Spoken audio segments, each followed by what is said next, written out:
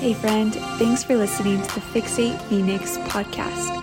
We are praying that you are blessed by this week's message. If you would like to partner with the future of Fixate, you can visit fixatephx.com/give. For your word, and we invite your Holy Spirit to do a work in us. Lord, we didn't come here to learn stuff. We came here to get to know you. And we invite you to breathe on our life. Lord, we can study people. We can study Abraham Lincoln, but we could never say we knew him. Lord, we want to know you. And we invite you to do a work in us because, Lord, your fragrance over our life is the game changer.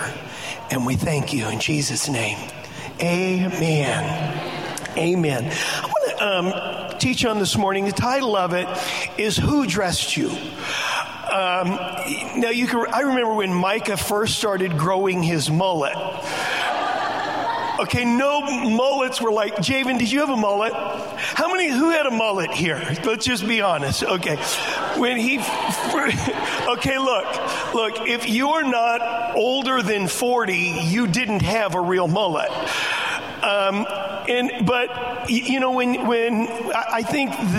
When we talk about this, and you'll see where we're going, but what is the most popular scripture in the New Testament? What is it? Just John 3:16. When you think about John 3:16, it's on the bag of Forever 21. If you look on the bottom of Forever 21, if you look on the bottom of In and Out next week, John 3:16 is on the bottom. But today I want to talk about Mark 3:16. Everybody say Mark 3:16. I would venture to say nobody in here can quote Mark 3:16, but I want to kind of put us in the driver's seat before I read it. Is Jesus is calling his disciples, and so he's calling them, he's picking them, and he's starting his ministry. And in verse 16, Simon is the first one that he lists, and I want to just read it because the first time I really thought about this when I read it, it rocked me a little bit. But it says in Mark 3:16, it says, "These are the 12 he chose, Simon, whom he named Peter." I mean, think about that for a moment. If you were to come to church here the first week, and Pastor Micah walked up to you, and he said, "No, you're not Javen anymore. John, you're going to be John." If you showed up at your first day on a job and the boss said to you, "Nope, that's not your name anymore. This is your name." How many of you would just stop and be like, "Cut it out"? How many of you know what I'm saying? You would just be like, that just struck me because I thought to myself, who does that? Who changes somebody's name? And we Americans would not go for that. Are you with me? It would like be me walking over to Alan and saying, "No longer Alan, it's Maximus." How many of you know what I'm saying? How many of you think Maximus fits Alan pretty good? Come on. Not Max, Maximus. And so you think about this, and you say, well, that was just a nickname. No, it says, if you read the next verse, it talks about James and John, and it says that he nicknamed them Sons of Thunder. A nickname is a nickname. How many of us have nicknames here today? But Simon, he changed his name to Peter. And all through the Bible, if you look all through the New Testament, is from this day forward, they referred to him as Peter. They would call him Peter. They didn't refer to James and John as Sons of Thunder. They referred to them as James and John.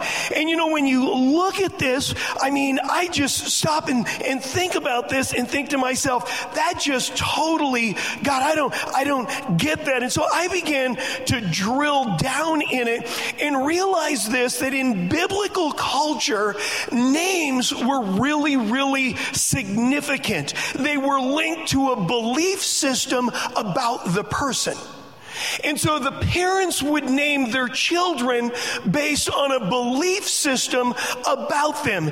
And what it did is it would create a self-identity. It would create a view that that person had of themselves. And then when everybody spoke their name over them, it was reinforced over and over and over again in their life. That's why we see this both in the Old Testament and in the New Testament. We see God telling parents to name your child this, or you see God having an encounter with somebody, and like Abraham and Sarah, he changed their name. I mean, Jacob, their grandson, if you look, the Bible says that God changed his name from Jacob to Israel. If you look up the word Jacob, it means a supplanter or a deceiver, but if you look up the name Israel, what it means is God prevails. And it's like God comes on the scene, and it's like, I mean, think about this for a moment. Rachel, Jacob's wife, is giving birth to a son, and in her last breath, she's dying, and she says to Jacob, she said, name him Benoni. The name Benoni means the son of my sorrow. She said, every time you look at him, you're going to be sorrowful, and you're going to be reminded that it was done. And Jacob stood up and he said, no, I'm not naming him Benoni. I'm naming him Benjamin, which means the son of my right hand. And so when you talk about names, I mean, Jabez, the book of Jabez, maybe you've read that before, but his name means hurt or to cause pain. And the prayer of Jabez is, God, don't make me a pain. Or don't make me a cause of pain. Think of John the Baptist. He was named. In the New Testament, in the book of Acts, there was this guy, Joseph, and I'm not talking about Jesus as natural father, but there's a guy by the name of Joseph who we don't refer to, but in Acts 4:36, the disciples changed his name to Barnabas. How many of you heard of Barnabas? And they changed his name to Barnabas, and Barnabas means a son of encouragement, and he's referred to as Barnabas through the rest of the New Testament, and he is the one that when everybody gave up on Paul because they really didn't believe he was converted, Barnabas began to ask, where is he? He went and found Paul, tucked him under his wing, and was responsible for discipling the apostle Paul. And so when you look up the name Simon, what it means is it means a reed. It means something blown in the wind. If you study Simon's life prior to Christ, what you even see with Christ is that he would make a decision and the pressure would ramp up and he would blow. How many of you know what I'm saying? He would be like, I'll never deny you. He would, one breath he'd say, you are the Christ, the Son of the living God. And in the next breath, when Jesus said, I'm going to the cross, he rebukes Jesus. How many of y'all know if you rebuke Jesus, you got problems?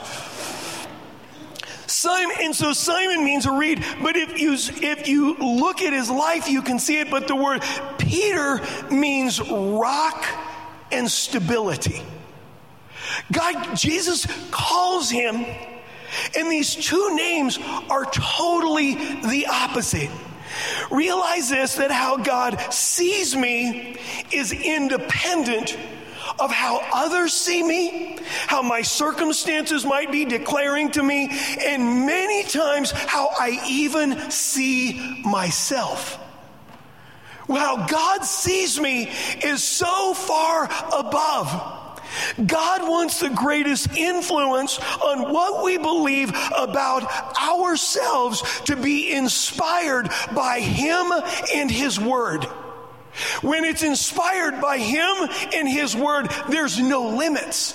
There's absolutely no limits. And this brings us back to the very first, my title, Who Dressed Me? Right now, the coat I'm wearing, where'd I get it? Who dressed me? What I let into my heart determines the course of my life. It determines the course of my life because my will align with what I let in my heart. And whatever my will aligns with, my choices go in that direction in my life. And you might be here you might be saying, okay, well, hey, this is good, but you don't know me. You don't know what I've been through. You don't know the abuse. You don't know the struggles. You don't know the addictions. You don't know what I've been through. You're right. I don't. But I know my story. Many of you, I didn't get saved till I was in college. I didn't come to the Lord till I was in college.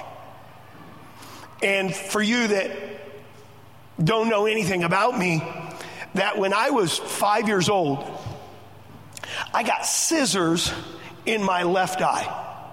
So what do you mean in your left eye? They went all the way through my eye and cut the muscle behind my eye.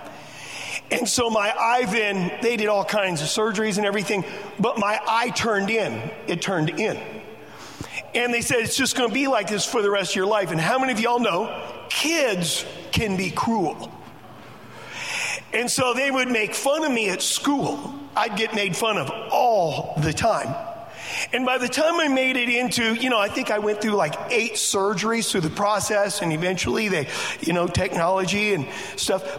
But I remember in junior high and high school, they would do the thing where they would be like, you'd have to stand up and do some type of an oral report, and it would be, 50% of your grade was based on the written and 50% was on the oral. I would never stand in front of anybody. I would target 100 on the written because I was so afraid of being in front of people. I give my life to the Lord, and He says, I will make you a pastor. Say, come again. Can I be really honest with you?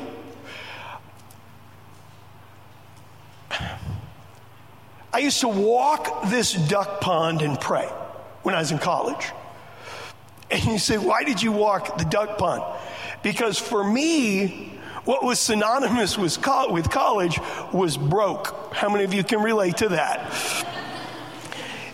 And these ducks would lay eggs every night. And if you were there before the sun came up, you beat the crows, and you would get 3 to 6 eggs. Come on, how many of you are with me? They were like, okay, look, man.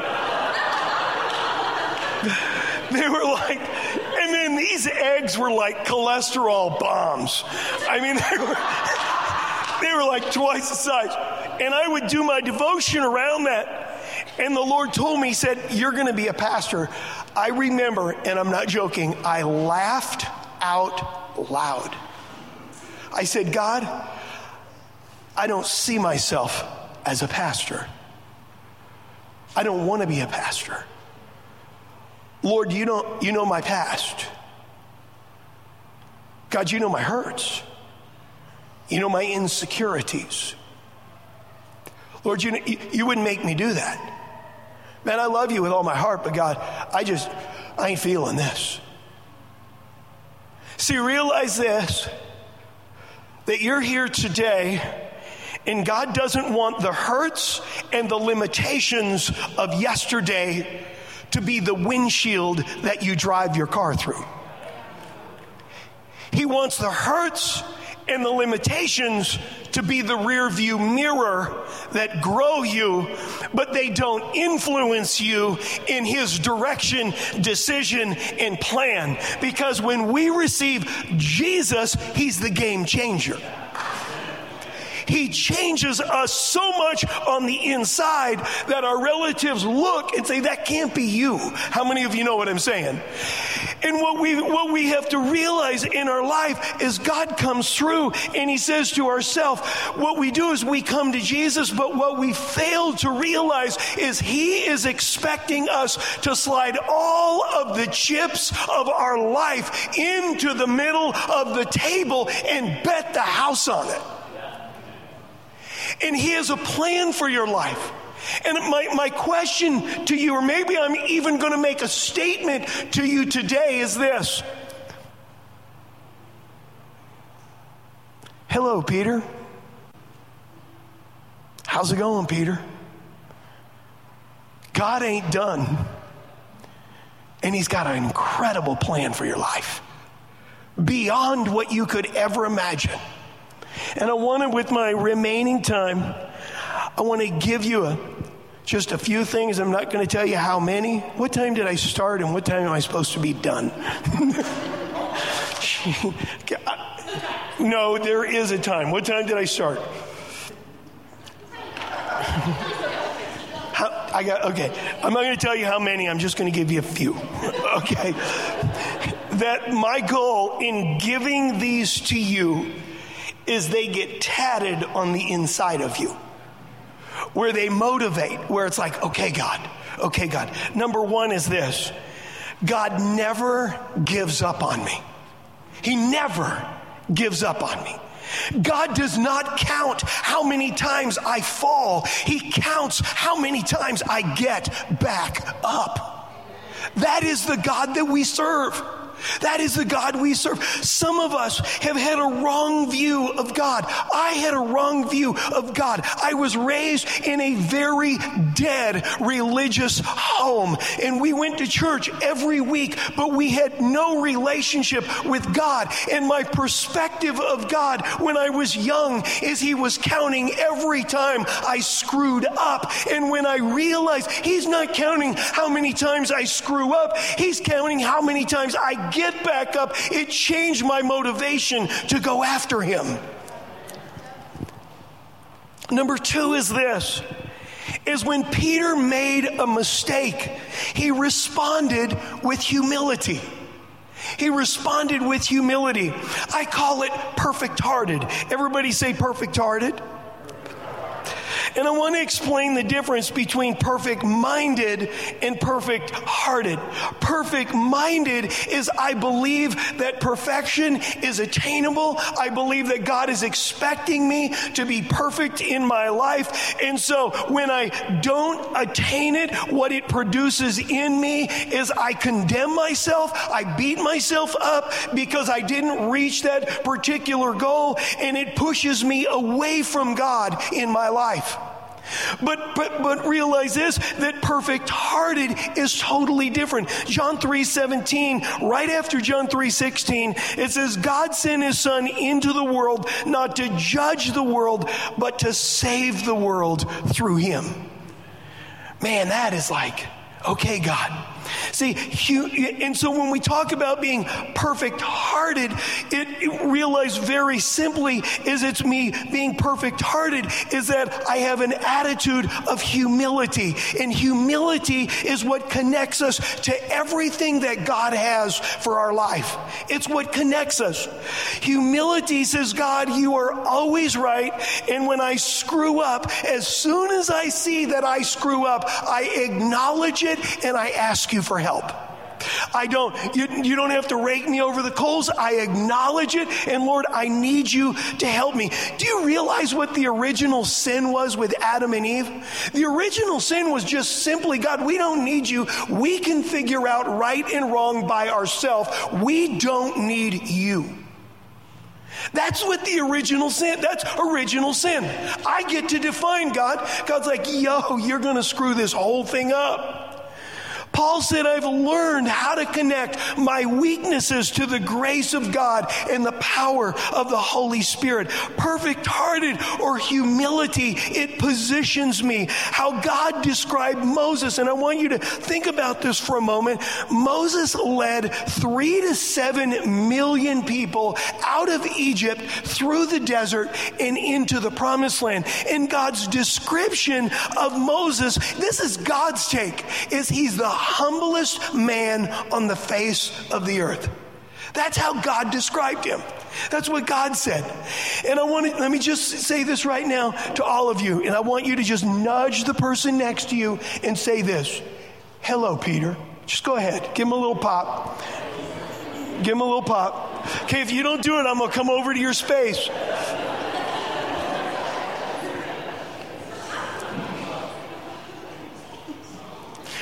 Or in Alan's case, hello, Maximus. Maximus. Man, don't you like that name, Maximus? It's just like a cool name. Anyway, number 3 is this, is God does not consult our past to determine our future. God does not consult your past. If you study the Apostle Paul's life, in 1 Timothy 1, he describes himself, he was a blasphemer, he was a murderer, all this stuff. But he said this, he said, God counted me faithful, putting me into the ministry.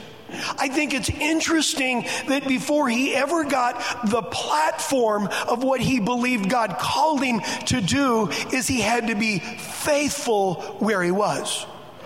And some of us right now in our life is God is saying, I'll qualify you. I just need you to be faithful where you're at. I need you to go all in where you're at. And you think about this, as Paul said, one thing that I do, I forget what lies behind and I press on ahead. I want to read Mark chapter 16, verse 6 and 7. And I want to give you a little background, as this is after the crucifixion of Jesus. It's actually after the resurrection, but nobody knows that he's raised from the dead. And so the Bible says Mary and an entourage of gals are heading their way to the tomb, and they're talking, and they're saying, hey, we're going to need to get somebody to roll the stone away, and they're bringing burial spices and all different kinds of stuff. And they get to the tomb, and as they realize, oh my gosh, the stone has been rolled away, and they step inside, and look at what this angel said to them in verse 6, Mark 16, verse 6 and 7. But he said to them, do not be alarmed. You seek Jesus of Nazareth, who was crucified. He is risen. He is not here. See the place where they have laid him. Now look at these words. And I want you to remember this. Look at these words. But go tell his disciples, and who? Say it with me, who? What was the last thing Peter did when Jesus was on the earth? He denied him. It was the last thing. Could you imagine being Peter? Could you imagine him? And Jesus said, before the rooster crows 3 times, you are going to deny me. Peter said, I will die. The Bible says the rooster crows. Jesus looks at him after his 3rd denial, and Peter runs off and totally convicted, condemns, and beats himself up. Could you imagine being Peter after Jesus' crucifixion? For 3 years, he told him, you're a Peter. You're a Peter, you're a Peter. And Simon is like, I am a Simon, I'm a Simon, I'm a Simon. And in your last breath, you literally declare, I'm a Simon. And the first thing that God says after the resurrection is, go tell the disciples and Peter. Why would God single out Peter like that? Because he knew. He questioned, he doubted, it's never going to happen. I knew it. After 3 years with the Son of God, I knew it. And he says, go tell the disciples. Could you imagine being Peter when the girls came up and said, he's alive. He told us to come tell you. And he singled you out, Peter. Could you imagine being Peter saying, did he say my name? Did he actually say Peter? Yes. John, James, and John. What about our name? Did he say, nope, didn't say nothing about you. He just said Peter. This is ridiculous. How many of you know what I'm saying? Peter's like, no. He really said, and Peter, oh my gosh. Think about that for a moment. Some of us right now, you got to get back on the horse. You made some mistakes.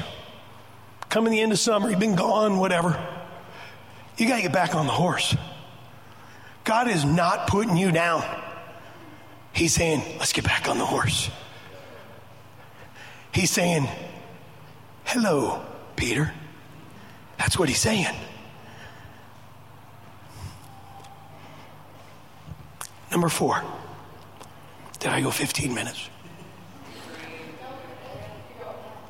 No. Okay, I'm going to give you one more. Just one. Okay? This is terrible. I should have put a timer down. Number 4 is this, is guard your heart. For the purpose of what we're talking about today, my heart is my inside seeing, thinking, and reasoning. What is my inside? Not the outside. Inside, seeing, thinking, and reasoning. Proverbs 4:23 says this, guard your heart above all else, for it determines the course of your life. I think it's interesting. It didn't say, God determines the course of my life. It says, what I let in my heart determines the course of my life. Did Jesus pay for the sins of all humanity?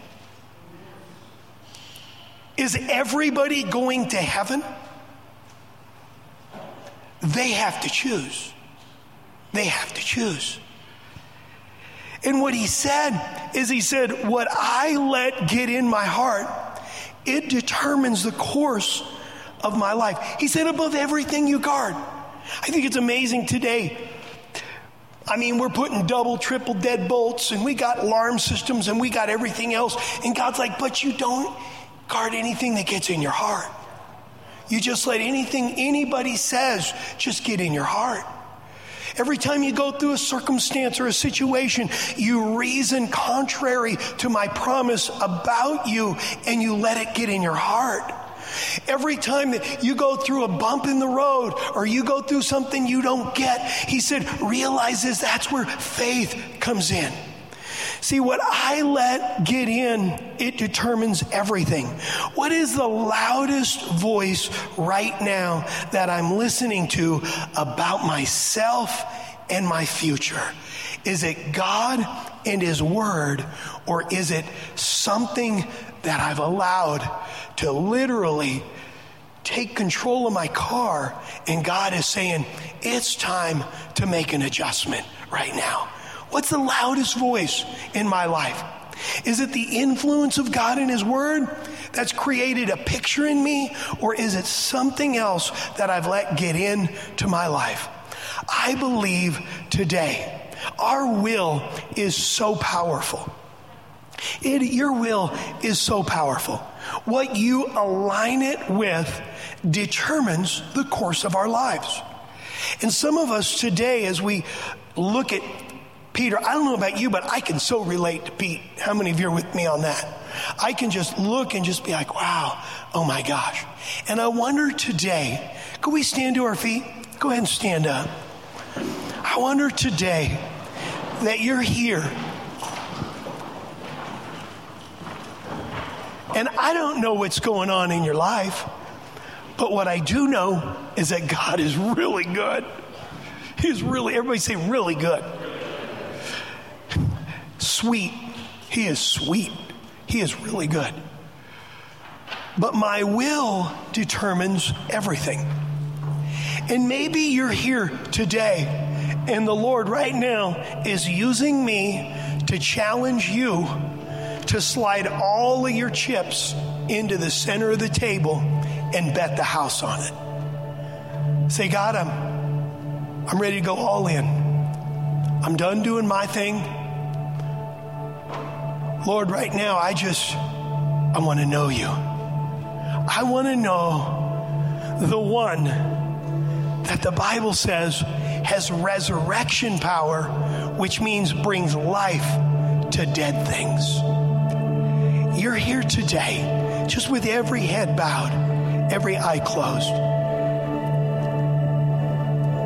And you just say, man, right now, I feel like I'm being challenged on the inside. And God is saying to me, hello, Peter. And he's challenging me to let something go. He's challenging me to agree with him. And I want it right now. I want it right now. Just with every head bowed, you say, that's me. We're all going to pray together. But just to align your will, on the count of 3, you say, that's me. I want you to just lift your hand. Say, Jesus, you're talking to me. 1, 2, 3. Lift your hand up. There you go, all over the room. Thank you, God. Thank you, Lord. Lord, we today, we need you.